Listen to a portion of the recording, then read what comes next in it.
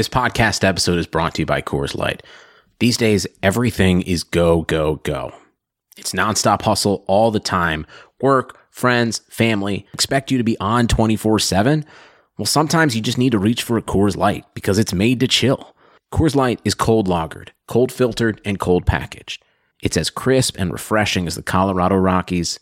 It is literally made to chill. Coors Light is the one I choose when I need to unwind. So when you want to hit reset, reach for the beer that's made to chill. Get Coors Light in the new look delivered straight to your door with Drizzly or Instacart. Celebrate responsibly. Coors Brewing Company, Golden, Colorado.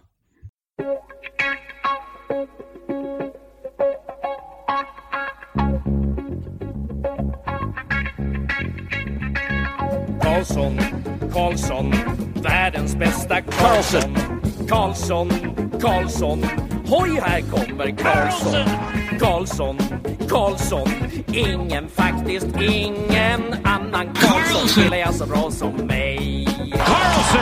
Karlsson scores!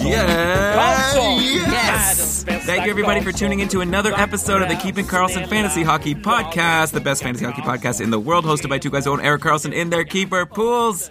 Very excited for this week's episode. I'm your host, Elon Dubrovsky, and with me, as always, Brian Kom. Hello, Elon. Welcome, everybody, to another fantastic episode to be of the Keeping Karlsson Fantasy Hockey Podcast. If you don't believe me, I guess you'll just have to take my word for it and reevaluate at the end of the episode. Yeah, well, I'm looking at our list of topics, and I don't think you're going to be disappointed. So much to talk about. Before we get into it, let's mention that we are presented by DobberHockey.com. It's the best site for fantasy hockey. We say it every week. I don't even know what to say at this point, but I read the Daily Ramblings today.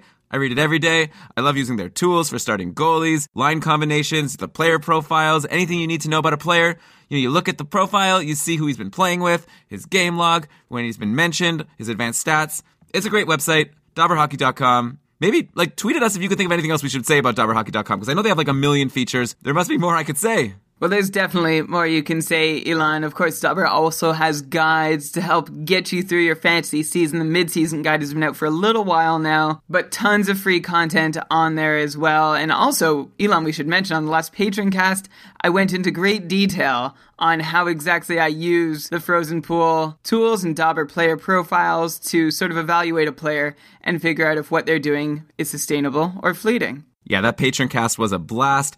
And Brian, let's get into the show. Let's do our fantasy hockey headlines. And the first fantasy hockey headline of the week is that all of the goalies are injured. What is happening? This was a crazy week. Let's start with Sergei Bobrovsky in Columbus. He had already been injured. He came out of the IR. He had a horrible game against Washington. I remember in the Facebook group we were chatting and saying, should I play Bobrovsky in the next game? I was like, yeah, he was working off the rust. He'll be fine now. Next thing you know, he's injured. He's back on the IR. He's not the only goalie, by the way, who's on the IR, but we're going to start with Bobrovsky. So if you're a Bobrovsky owner, that sucks. It's a groin injury, no timetable. Who knows how long he'll be out? At this point, you really need to be making other plans. And maybe we could start by looking at the Columbus net, because Bobrovsky's been out for a while, and the guy who's been playing the majority of the games isn't Curtis McElhinney, because he's also on the IR, and it isn't Anton Forsberg, who maybe we thought it would have been, and that's who came in last year.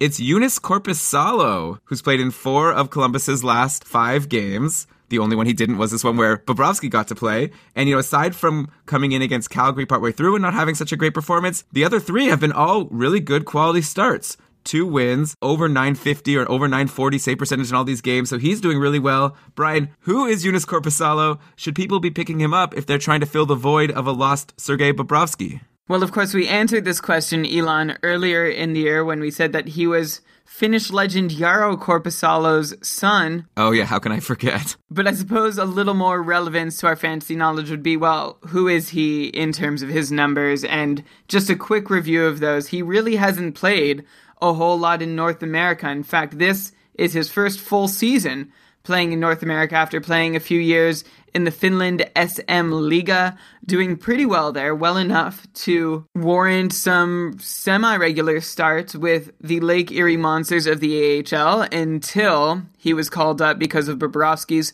earlier injuries. Now, he hasn't really done anything very special so far in his North American pro career. Lately, he seems to be stabilizing somewhat in terms of an actual save percentage that is passable, except in a very unstable way, because there have been huge rises and huge drops along the way, especially in his last 5 or 6 starts. We see good and bad, good and bad, good and bad, and it all evens out to being a below average NHL goaltender.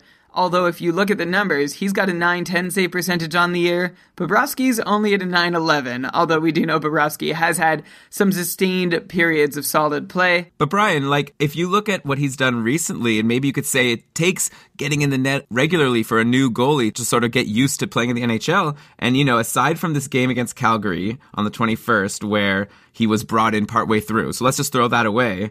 The 3 last starts he's had have all been quality starts, 976, 967, and 941 save percentages. So maybe he is finally like figuring things out. Like, I don't know if you could base our opinion on him on like the whole season when he's sort of like just been in and out rarely. Now he's going to be the starter. Or is he? You're making it sound like he's been a bastion of consistency, but I don't see 3 starts in a span of 5 games being very consistent, even if they did happen to be 3 good starts. Like, I don't think he's going to be putting up 941s and up over the rest of the season in Columbus. I think the best you could hope for from him is average NHL goaltending.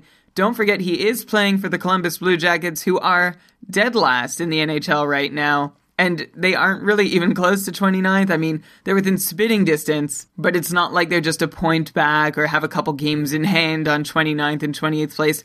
They are decidedly in the basement, and their defense has been a big reason for that. So I wouldn't really get too excited about picking up a Columbus goalie because, well, they're going to see a lot of good scoring chances against them. They probably aren't going to stop a whole lot of them, and even if they do, they're unlikely to get the win. So Korpisalo at this point is a good goalie to add if you just need a warm body, if you had Bobrovsky, and you just need another goalie to meet minimum starts or at least compete in the saves category. But I wouldn't get too excited about him helping you out a whole lot in any of the other categories. If he does have a good save percentage game, that's just gravy. All right, fair enough. Yeah, I was just playing devil's advocate. All right, so that's Columbus. Then we move on. We had some news out of Montreal. If you're a Carey Price owner, you're like having the worst year because you probably drafted him in the first round of your pool. He's been out for so long. News just came out. He's going to be out probably another month. Some people are even now speculating he might be shut down for the year, but I find that speculation to be unfounded, but that's been what's been going around lately. But even if he's out another month, let's just check in and see what's the status on like owning Mike Condon. Clearly the Ben Scrivens experiment hasn't worked too well. He has an .882 save percentage in his 3 games that he's played. I think it's definitely Mike Condon's net. And, you know, he's also been kind of like inconsistent, hard to tell if he's going to have a good game or a bad game. And Montreal, you know, you say that Columbus is one of the worst teams in the league. If you just look over the past couple of months, I'm pretty sure it's Montreal who's been the worst team in the league. Like, would you even rather have between Condon and Korpisalo? I will take Condon. I don't think you're going to see a lot worse numbers from Condon, and there's a much higher chance of wins, even though, of course, that is very hard to believe at the moment. We've spent a lot of time over the last week, both on the Facebook group and in the Patreon cast and on Twitter, just talking about how poor the Montreal Canadiens are doing. And usually this is the point where I would say it can't last forever, and I'm still going to say that, but I have to admit there is this nagging voice in the back of my head that worries that it's going to last longer than any of us think. But I would still much rather have Condon. He actually had started to build some positive momentum. He had 3 straight wins, quality starts in 5 of 6, and then he came back down to earth with 2 sub-900 stinkers, and then another sub-900 performance last night against Toronto, though that one actually counts as a quality start because he gave up 2 goals or fewer. I think the positive news for Condon is that he's at least held off Scrivens for now. It's clear that there is a 1-2 situation in Montreal, and because of that, I think he's worth owning as a fantasy goalie, probably a number 3, but when Montreal figures out whatever they need to figure out to start winning games again, I imagine he'll be good enough to be your number 2. Okay, let's keep moving along. I've got a lot of players I want to talk about. Yet another injured goalie, Cam Ward, on the IR. That kind of came out of nowhere. He just like expressed concern about neck soreness, and next thing you knew, he has a concussion. So who knows how long he'll be out. Eddie Lack has taken over. And, before I get into the goalies in particular, we should mention that normally you'd be thinking, oh, Carolina goalie, what does it really matter? I don't really want either of them. They're not going to win any games. Carolina's been pretty good lately. They've been slowly climbing up the standings. They've been one of the better teams over the past month or so. So maybe there is some relevance. And yeah, Cam Ward was doing pretty well. He's out though. And Eddie Lack, it's hard to say. He had a shutout against Toronto 2 games ago. Then I actually picked him up in one of my leagues. And then he rewarded me with a really bad start against the Rangers, a loss, 875 save percentages. So that wasn't very helpful. I still have him. I hope he'll be good. But Brian, should I be expecting more from Eddie Lack? I remember last year, everyone was talking about him as Vancouver's future, and they were so surprised that Vancouver traded him. Now this year, it seems like Markstrom is a much better goalie than Lack.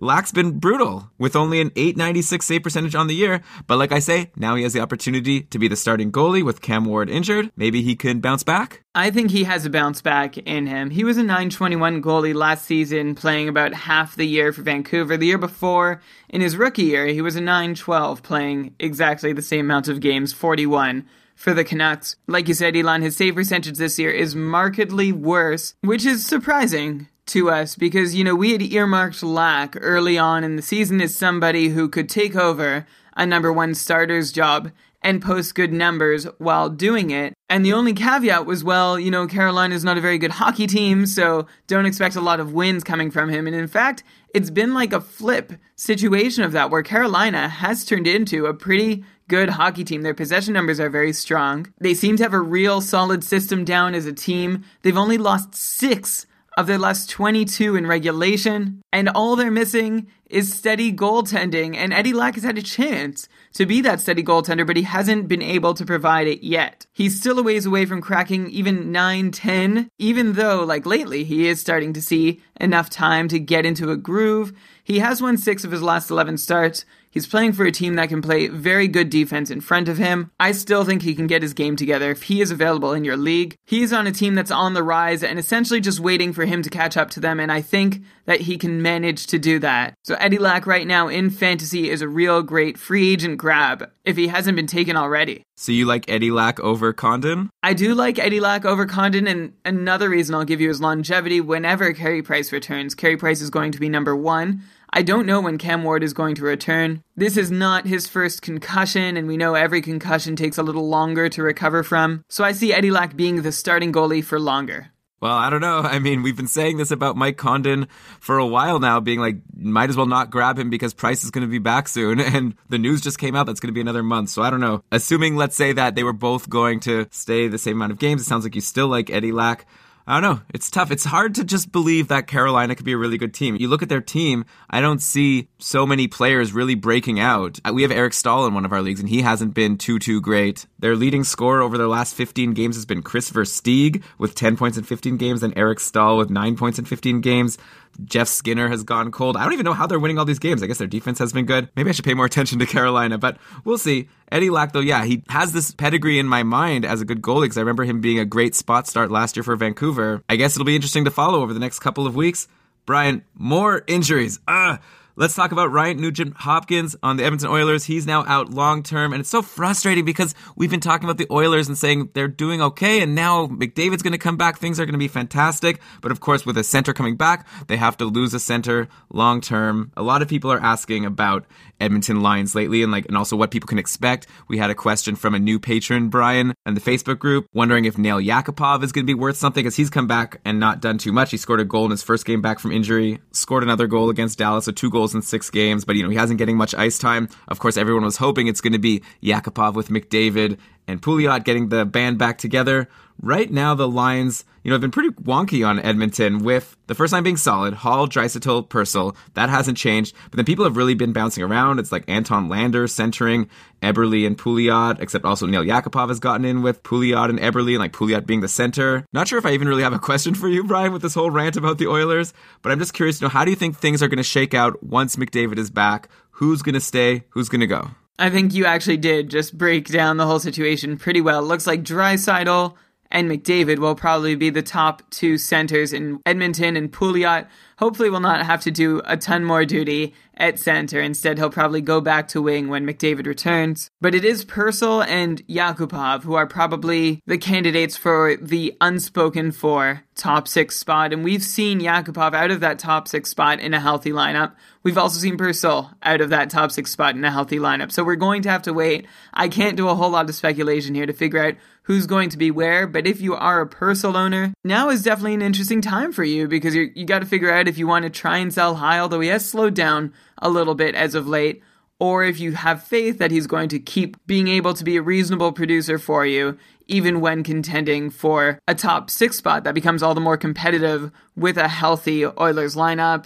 Although we don't know when they'll be fully healthy, as Nugent-Hopkins seems like he will be out for a fair amount of time. Well, you could definitely tell that McLellan likes Purcell more than Yakupov, at least in terms of ice time. Purcell's been getting still 18, 19 minutes a game, while Yakupov's down to 12, 13.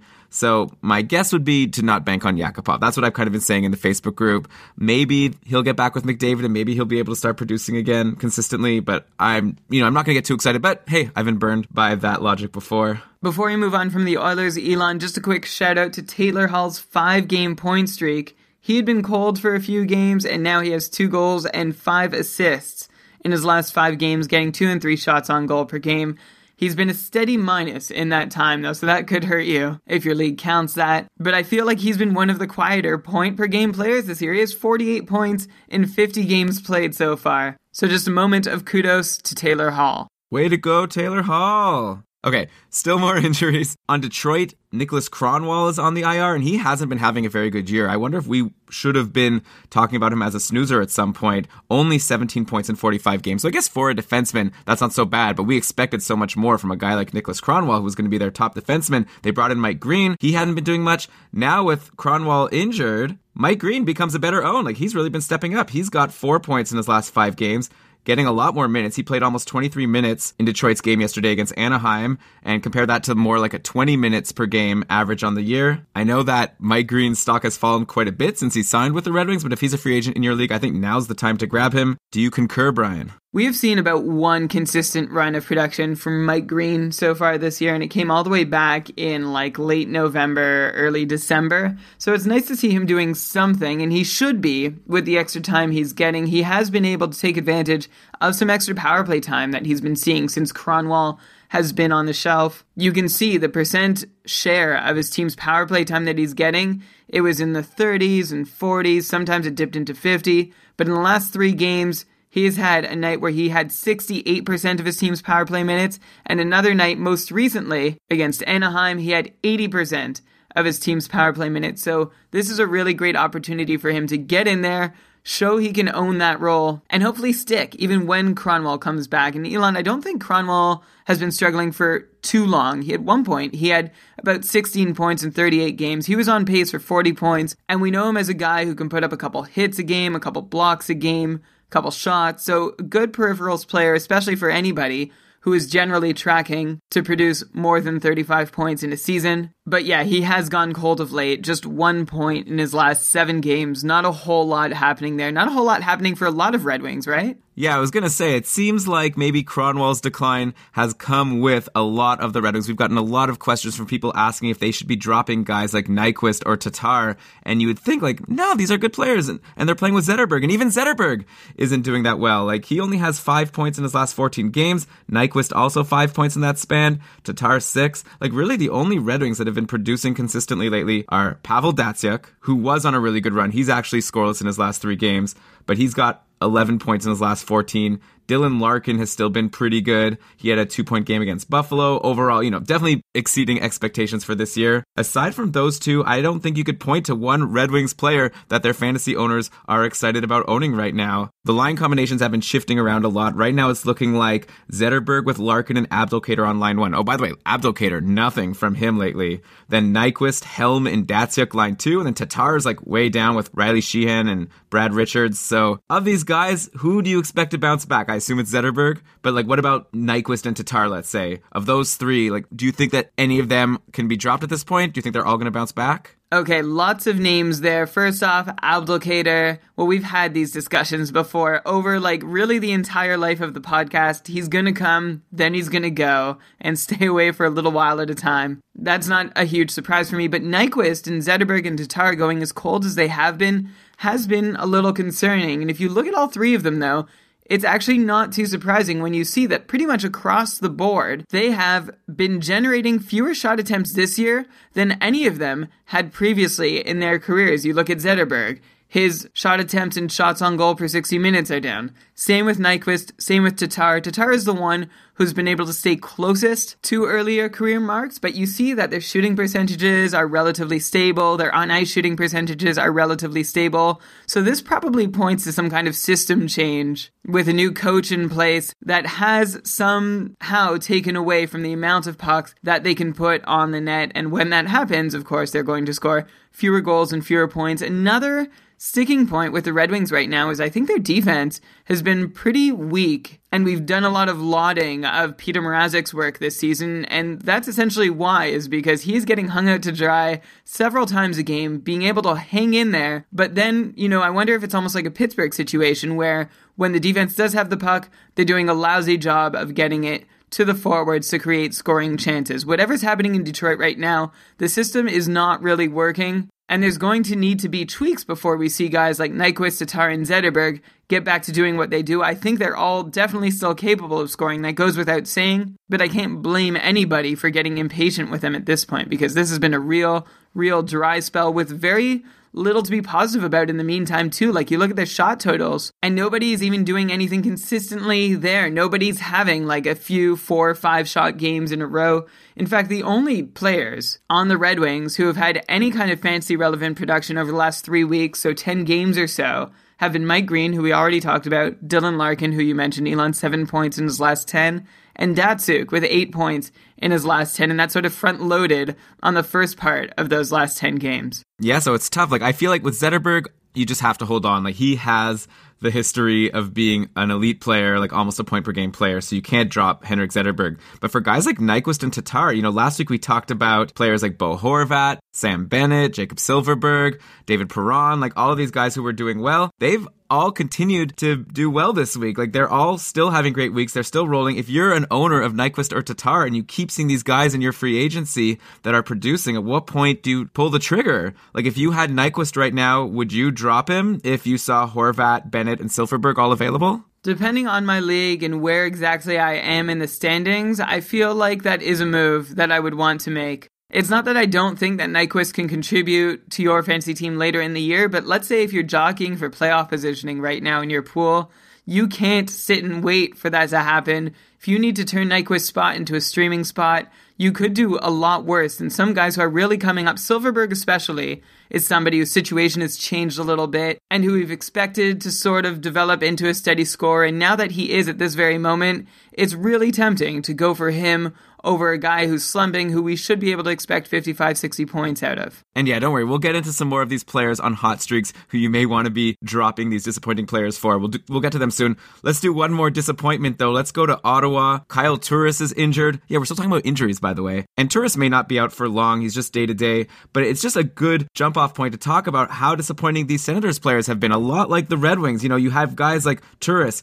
Mark Stone, Mike Hoffman, people that people had been depending on early in the year and expecting to really produce for them. Stone has 4 points in his last 13 games. Hoffman has 5 points in that span. Kyle Turris, before he got injured, he had only 4 points in his last 11 games. And much like the Red Wings, the Senators only have a couple of fantasy-relevant players at the moment, or people who have been producing, like Erik Karlsson is Erik Karlsson, 13 points in his last 13 games. He doesn't care who's slumping.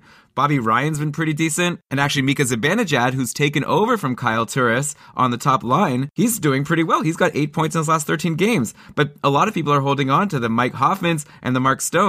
Do we have to start saying that we're approaching snoozer territory with these guys? Well, coming off talking about the Detroit Red Wings and leading into the Ottawa Senators seems somewhat fitting because the Ottawa Senators are also playing a system that looks very broken. Now, I've heard that there is some kind of method to the madness in the fact that they are losing the possession battle pretty much every single game and losing badly to the point that they are consistently one of the bottom 10 teams in the league in possession. But I heard that that's all part of the plan, that they have a goalie in Craig Anderson who can stop that. Yeah, sounds like a great plan. Just depend on the goalie to save you. Yeah, and Craig Anderson certainly has not been quite up to the task in several games recently, which is a little concerning. But anyway, just getting back to the Sens, I feel like they're also in a situation where the best decisions on ice aren't being made. Like, they're playing weird players in weird positions, like Mark Borowiecki on the top line, although I know that was just a little experiment due to injuries, but it's still like out there as a possibility from game to game.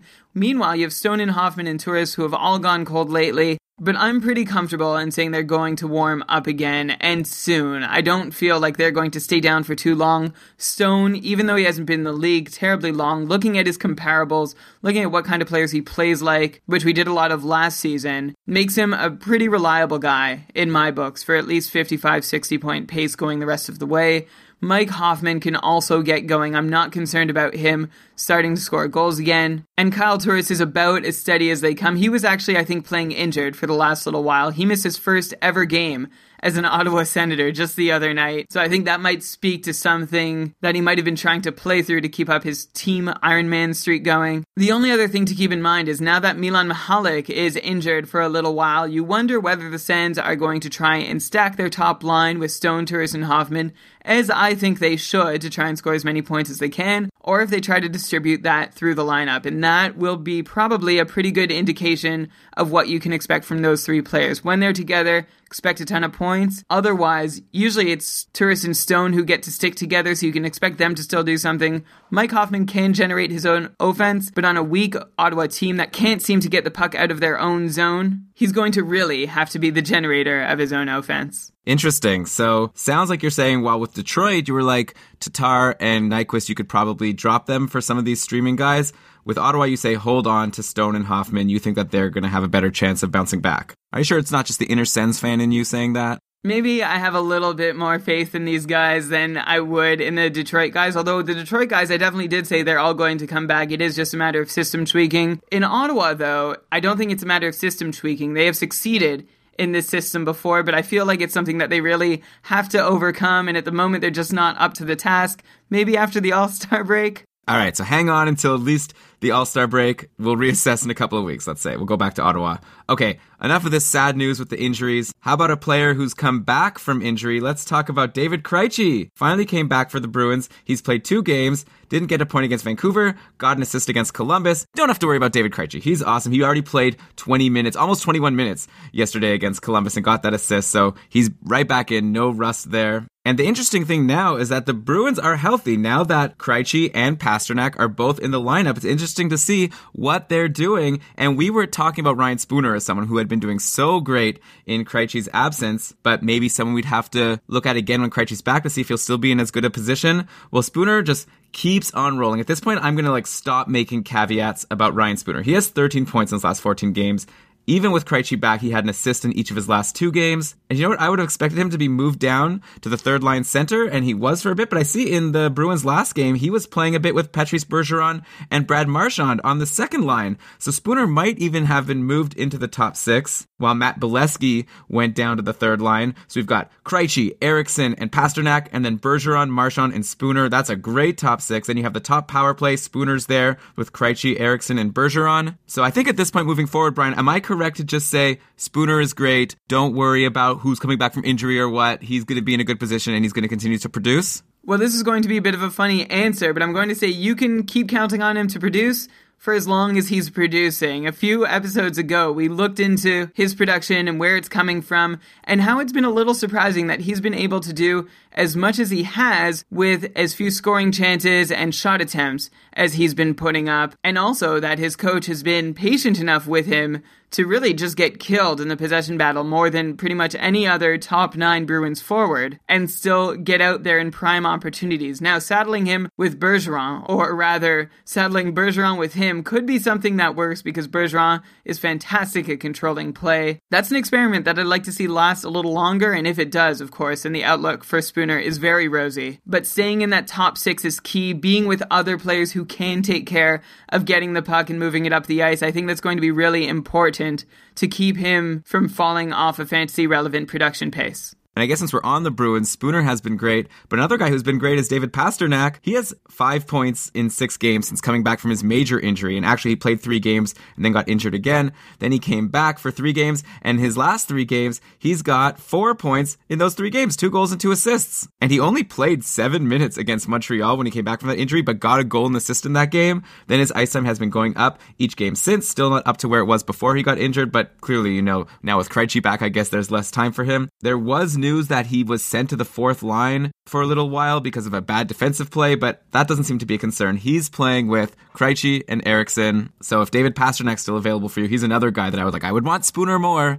but I would definitely want David Pastrnak as well. Yeah, I'd still prefer Spooner too, but what a fun time to be a Bruins fan, to be able to cheer for both of these guys. Although they are bouncing around the lineup a little bit, they still look like guys who can produce and make significant contributions to the team in the coming years. The one advantage that I will definitely give to Spooner, at least over the last 10 games, is that his shot rates are super. He has had 3 or more shots in 6 of his last 10 games. His power play time is also way up there, playing on the first unit, whereas Pastrnak is not getting that same treatment in terms of deployment, and he has actually had 2 shots or fewer in 9 of his last 10 games. So if I had to choose one or the other right now, I would take Spooner, but again, I think deployment is going to be the big story that helps determine which one of these guys has the most value. Yeah, and like I mentioned before, it seems like one casualty of Krejci being back might be Matt Bolesky. He had a good run a little while ago. He was picked up in a bunch of leagues. He's gone cold lately. He had a couple of points against Buffalo on January 15th. Aside from that, just nothing. And now if he's off the top 6, not much power play time. He only played 12 minutes and 42 seconds last game, so definitely now would be the time to consider Matt Bolesky a snoozer until he could get back to where he was before in the lineup, if he was valuable in your league at one point. Now let's move into talking about a bunch of players on hot streaks. We started the show on a bit of a down note with the injuries, and then we talked about all of these snoozers on Ottawa and Detroit. So let's talk about some players who are getting us really excited. And let's start with some people we already talked about just last week, because we talked about how David Perron was traded from Pittsburgh to Anaheim for Carl Hagelin.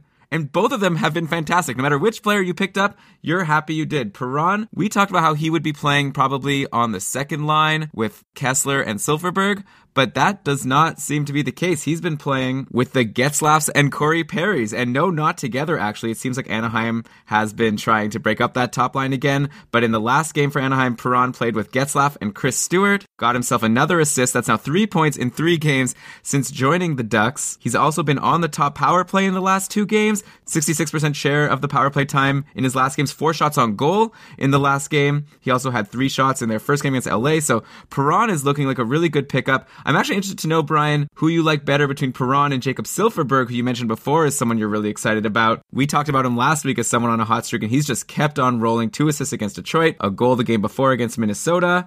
He's getting good minutes. He's taking a lot of shots. He's not on the first line. He's not playing with Getzlaf or Perry, but he is playing consistently with Ryan Kessler, and it looks like Andrew Cogliano in the last game, and Kessler's also on a nice stretch. So who do you like between Silfverberg and Perron if you had to pick one right now? It looks really strange to look at the Anaheim lines and see, well, David Perron, you should take him because he's playing with Ryan Getzlaf and Chris Stewart.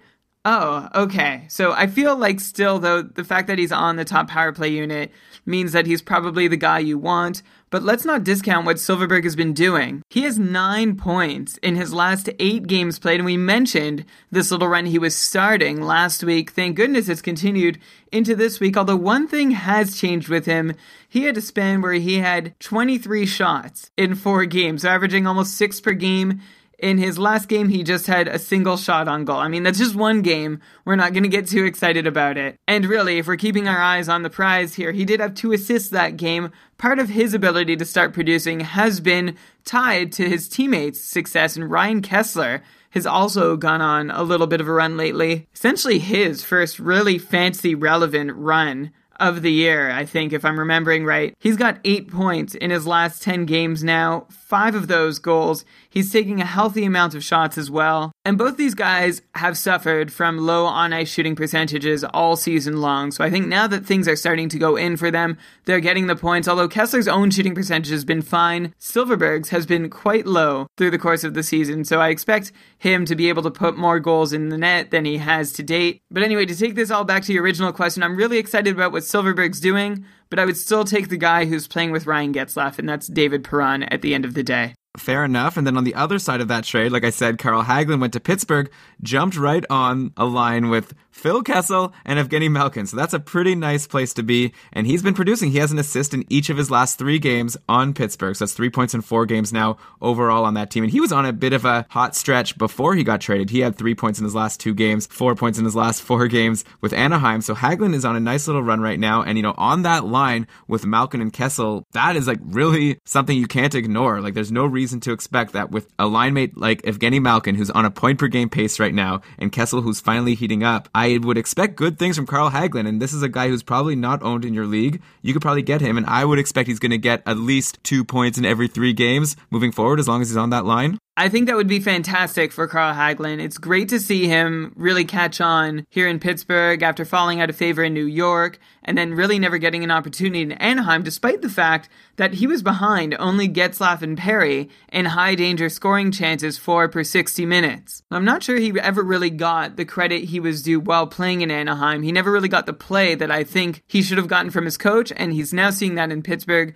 and reaping the rewards. I think Carl Hagelin in a good situation is definitely a 50 to 55 point player, and if he's playing with some really elite talent, maybe he can add a couple more points to those totals too. Okay, and you mentioned the Rangers. Let's go there for a bit, because there were a few players that I wanted to bring up on hot streaks that were really cold for a while, like Derek Stepan. I recall on our patron-only Facebook group that a lot of people were saying, okay, I'm tired of Stepan, I'm dropping him, who should I pick up? It wasn't even a question of, should I drop Stepan? It was like, I'm dropping Stepan. But if for some reason you did hold on to Derek Stepan, who I admit was colder than we expected him to be, and he's always been kind of a streaky guy in fantasy, but he was doing really nothing for you. But lately, he's picked it up. He's got points in his last 4 games, 5 points overall in that stretch, and he's doing it on a line with JT Miller, who I have to mention, JT Miller has 4 goals in his last 4 games. And 2 games ago against Vancouver, he took 8 shots. Aside from that, he's just like 1 or 2 every game. So I don't know where that Vancouver came from. 2 days ago against Carolina, he scored 2 goals, but that was on 2 shots. But this line with JT Miller, Derek Stepan, and it looks like it's been Jesper Fast with them. He hasn't been doing very much, though Chris Kreider was there before, and he was actually on a really nice stretch after also having done nothing for a long time. He had a 4-game point streak before getting injured. He is only day-to-day. Hopefully he'll be back soon. But it seems like with Kreider back, this line of Stepan, Kreider, and JT Miller might be worth watching. I'll start off with the one who's injured, Elon. Chris Kreider is someone who definitely takes his fair share of lumps on this show, but he actually is second on the Rangers this season in high danger scoring chances per 60 minutes. Only Kevin Hayes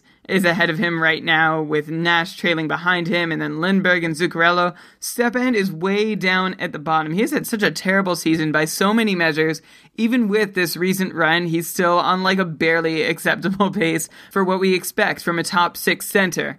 Going on to the other guys, we have JT Miller, who is now officially surpassed his career high of 23 points, although that was in 58 games, but now he's got 24 in 47 games with this most recent outburst. I'm not sure we can really expect it to last, although he has yet to play a full season in the NHL. His rookie season, he played 26 games. Sophomore, he played 30. Last year, he played almost 60. This year, he's probably going to set a record for the most games played in his career, so maybe we'll get a good look at what he's supposed to do, but it's also worth noting that the 12 goals that he's managed to score have come on just 74 shots, which gives him a 16% shooting percentage, which is 6% above his career mark. Yeah, well, JT Miller's been jumping up and down from the big leagues and the minors for the past few years, but now it seems like he has a home on this line with Derek Stepan, so we'll see what he could do with it. It'll be interesting. Sticking in New York, but not on the Rangers, on the Islanders, the Brooklyn Islanders. Are they called that now? I think that's what management was hoping, but I don't think they should ever be called the Brooklyn Islanders.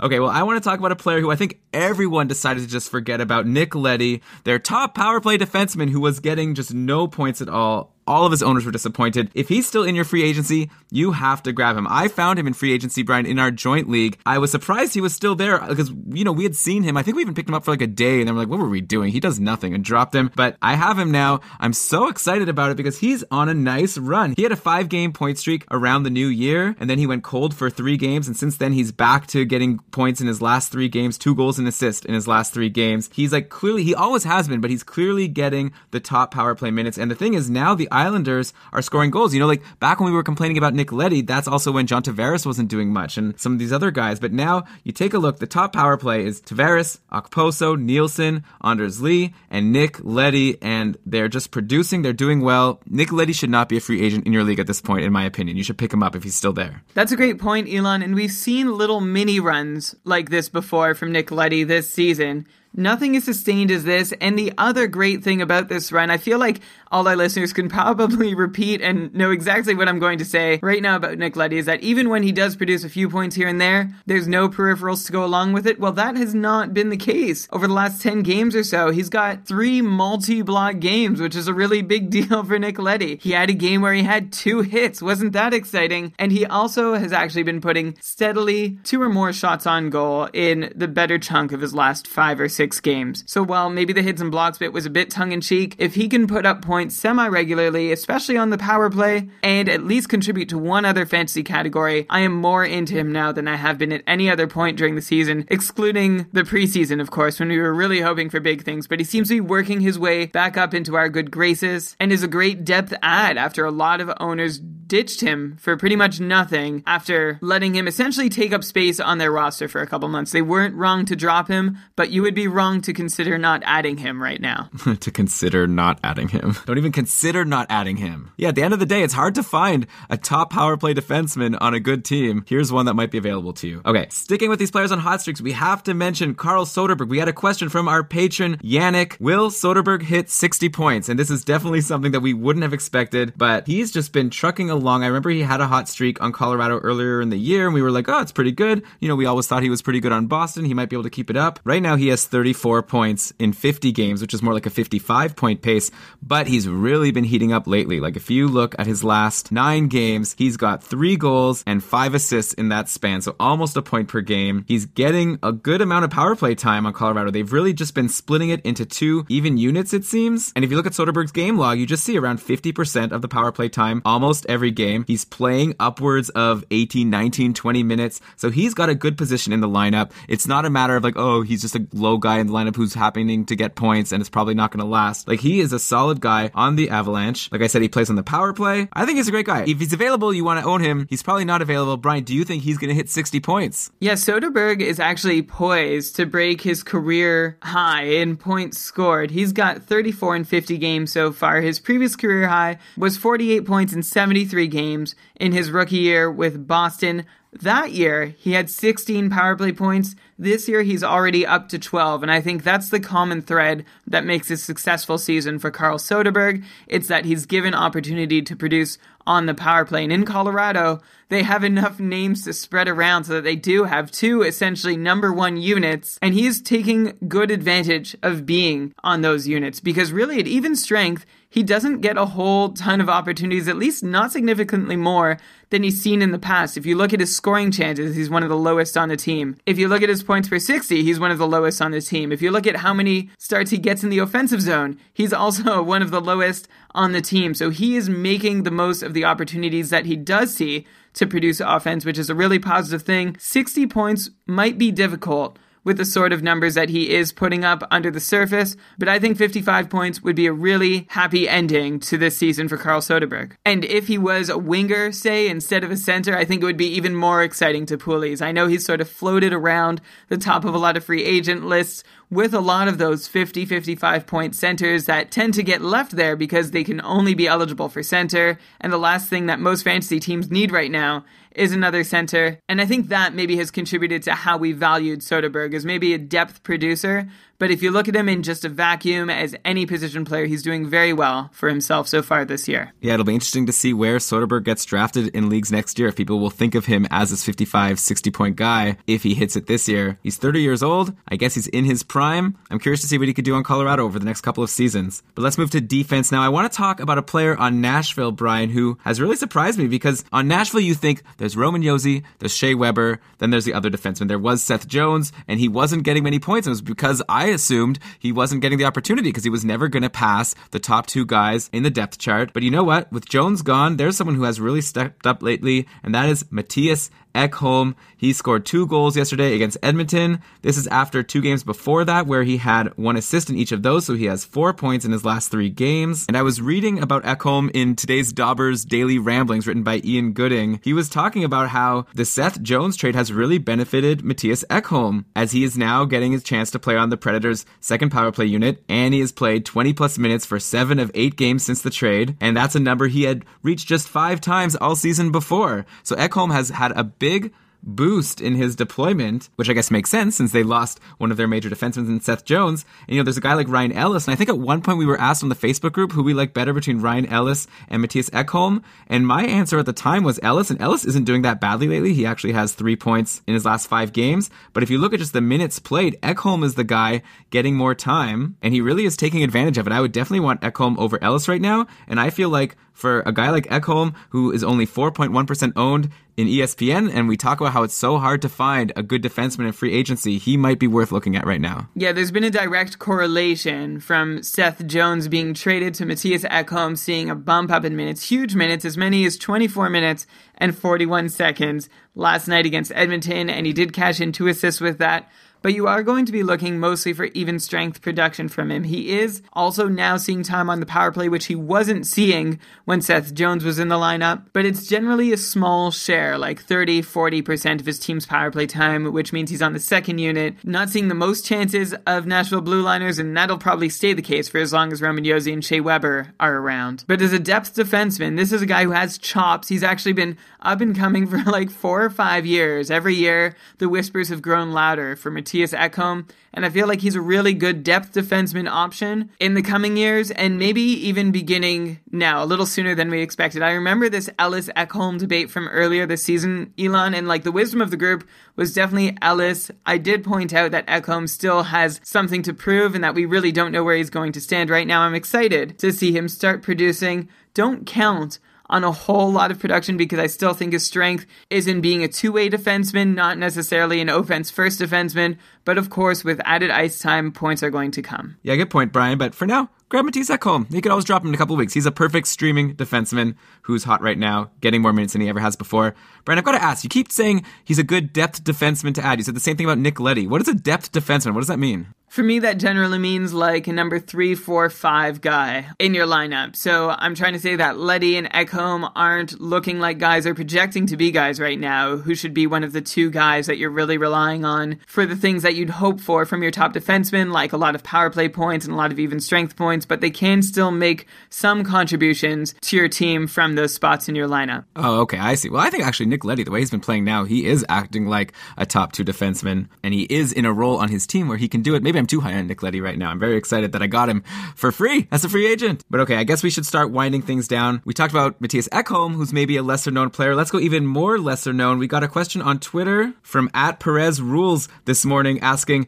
@KeepingCarlson, please talk about Joe Blandisi on the Devils this week. Seems great. Don't know anything about him other than nice stats. And you know what, Perez? That question does rule because Joseph Blandisi does have really great stats on the Devils lately. He's got 6 points in his last 6 games. Point per game in that pace. He's got 6 points in 10 games overall on the year, so he wasn't doing anything for the first 4 games. Seems like he's starting to get more ice time with the Devils, and lately he's seen himself on a pretty decent line, at least as far as the Devils go, playing with Kyle Palmieri and Travis Zajac, so he's getting an opportunity. Oh, look at this, he's also getting some power play time. He was on the ice for 2 minutes with the man advantage yesterday against Winnipeg, which was the most for his team, like he was on the unit that played the most. Okay, Brian, I'm gonna join Perez with this question. Who is this guy? Where'd he come from? Is he good?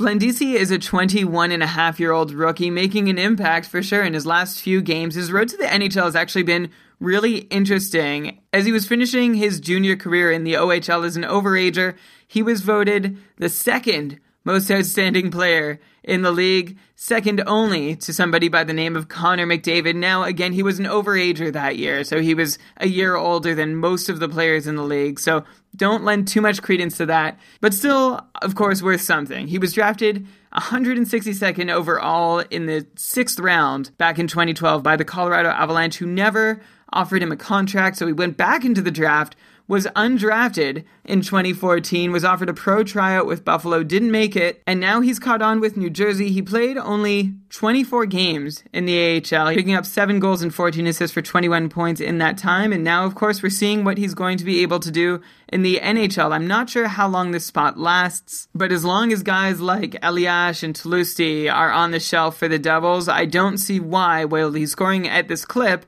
that Blandisi might get sent back down anytime soon. He could be a really, really good deep ad, but I'm not going to sacrifice any guy in the NHL who's a 50-point player in order to try and run this guy's hot streak. Yeah, definitely the type of player that's worth adding to your watch list, depending on your league. But yeah, don't go too crazy about him. Yeah, 6 points in the last 6 games is pretty amazing. Let's see how he does over the next 6 games. And I guess I have to mention, speaking of the Devils, I did call Lee Stempniak a snoozer a couple of weeks ago when I saw that he was off the top line. That was obviously a big mistake. I hope you didn't drop him. He's got 4 goals and 2 assists in his last 4 games. He's back playing with Camilleri and Henrique. If you could get him back, if you dropped him, I would do it. Lee Stempniak, again, is in a good position. I don't expect him to keep up this pace, but definitely he wasn't a snoozer like I thought he was. And hey, even Blandisi's doing well in the second line, so maybe I gotta start giving these Devils some credit, even if they go on a bit of a cold streak. But okay, Brian, I'm gonna take a shot again. I'm gonna say another snoozer, which maybe it's not even the right word. It's more like if we mention this player, he's gonna start doing really well. So I'm gonna wake up a player right now.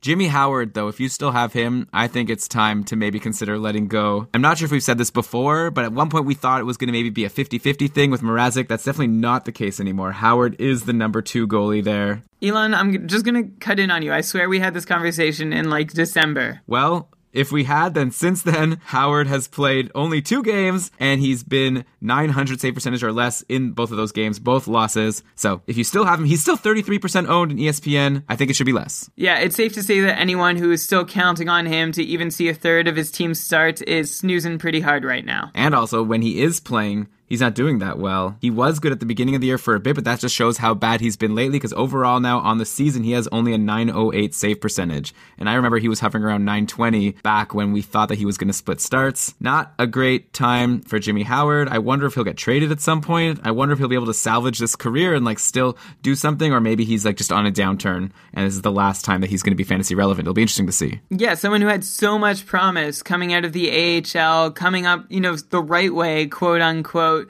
to establishing himself as a real goalie prospect to be good in the NHL. He was supposed to be Detroit's goalie for years to come. He had kind of like a Ryan Miller vibe coming up. Did not really follow through, although, we know today's Ryan Miller is different than the Ryan Miller that we did see back then in Buffalo. But it'll be really interesting to see where his career goes from here. He's still got a pretty big contract for the next short while and hasn't played like a goalie who can really even come close to living up to it. So we'll see if maybe he's a reclamation project for another team sometime down the road. And then one last snoozer I'm going to throw at you. Last week, we actually got a tweet saying, why didn't you talk about Andrew Shaw on the last episode? Because he's been so good. And it's true. Andrew Shaw had one of his trademark stretches where he got on the top line in the top power play, was putting up so many points. He had 3 multi-point games in the stretch of a week or 2. But if you picked him up during the stretch, good for you. Hopefully you got some of the production. But now it's time to let him go. In his last 3 games, he's only taken 2 shots. He only played 7 minutes and 56 seconds in the last game against Florida. Looks like he's off the top line. Maybe he'll get back there. You might want to grab him again, but right now I'd say give up on Andrew Shaw for now. He's not the kind of guy that goes on these long stretches and is actually a fantasy relevant and valuable player for you for a long time on your roster. He's the epitome of a streaming guy who you pick up while he's hot and then you drop as soon as he gets cold. So I think you're fine to drop him. Really funny, Elon, that we actually were side by side last week and you said, Brian, should we cover Andrew Shaw? And I said he'll be old news by the end of the week, and we decided not to talk about him. Sure enough, he had a good game after that, and someone tweeted us, why didn't you talk about Andrew Shaw? And then we felt kind of bad about it because we at least should have acknowledged, but of course it has been a week later and we're back to where we started with Andrew Shaw as a player who is probably not worth a regular spot on your roster. Okay, and with that, Brian, I think we're pretty much at the end of our show. Before we sign off, let me thank the patrons of Keeping Karlsson. Thank you so much to all of you who not only listen to the show, not only tweeted us and give us reviews on iTunes, but those of you who actually donate $5 a month to support the show. We thank you so much. And if you're not a patron of Keeping Karlsson, you can check out keepingkarlsson.com keepingcarlson.com/patron, because we have a little program going. We have a patron-only Facebook group, which is still very busy. Even as the season goes on, you might think some people might be falling out of their leagues and not that interested, but I think the Facebook group is just as active as it has been for the past few months. Definitely a good time if you're trying to decide moves you want to make. You just ask it on the Patreon group, and you get like 5, 6, 10 responses of people giving you advice, with Brian and myself included, of course. Plus, we have our monthly patron casts available only to patrons. It's a special podcast. We did the last one on Blab. You could ask questions. Brian and I are just sitting there answering all the questions. We have a blast. We actually had a really good patron cast last Wednesday. If you become a patron, you have access to all of the old patron cast recordings. You can go and listen. We actually talked about a couple of players like Alex Galchenyuk. Brian gave his opinions about whether he's worth holding on to. Yuri Hudler, some of these snoozer type guys, but that have been good in the past. So we had some really fun discussions, and it's always fun, of course, to get the opinions of the patrons. A couple of them even came on the air. So if you are interested at all in anything I'm saying, check out keepingcarlson.com/patron. Again, though, for everyone, thank you so much for listening. Follow us on Twitter at keepingcarlson. 5-star review on iTunes would be amazing. But with that, let's cue the outro music. And Brian, read us the credits. All right, this episode of the Keeping Karlsson Fantasy Hockey Podcast was supported by our patrons and presented by DobberHockey.com. It was researched with help from Dobber Hockey, Frozen Pool, War on Ice, Hockey Analysis, Roto World, Yahoo Sports, and ESPN Fantasy Hockey. Thank you, Brian. Great job as always. Can't wait to do this all again next week. And until then, Elon, keep on keeping Karlsson.